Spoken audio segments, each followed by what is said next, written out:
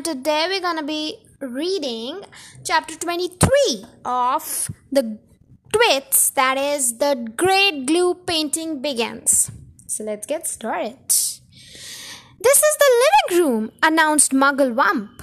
The grand and glorious living room where those two fearful Frenchish freaks eat bird pie every week for supper.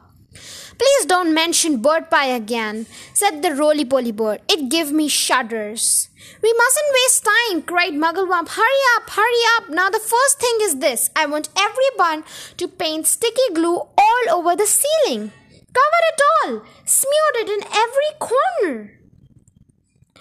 Over the ceiling? They cried. Why the ceiling? Never mind why, shouted the Mugglewump. Just do as you're told and don't argue. But how do we get up there? They asked. We can't reach. Monkeys can reach anywhere, shouted Mugglewump.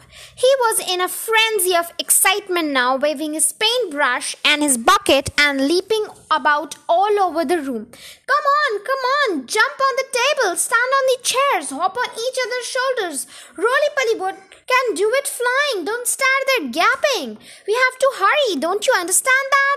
Those terrible twits will come back any moment, and this time they'll have guns. Go on with it, for heaven's sake. Go on with it.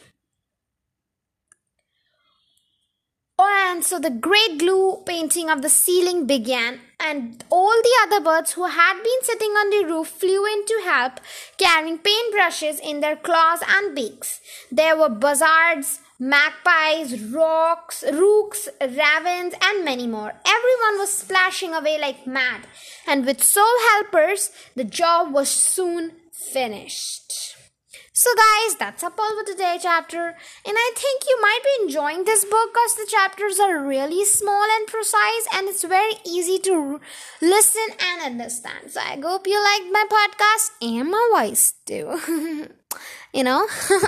So I'll meet you in the next chapter next day. Till then, take care and bye-bye. And yeah, don't forget to follow and share it with everyone you know.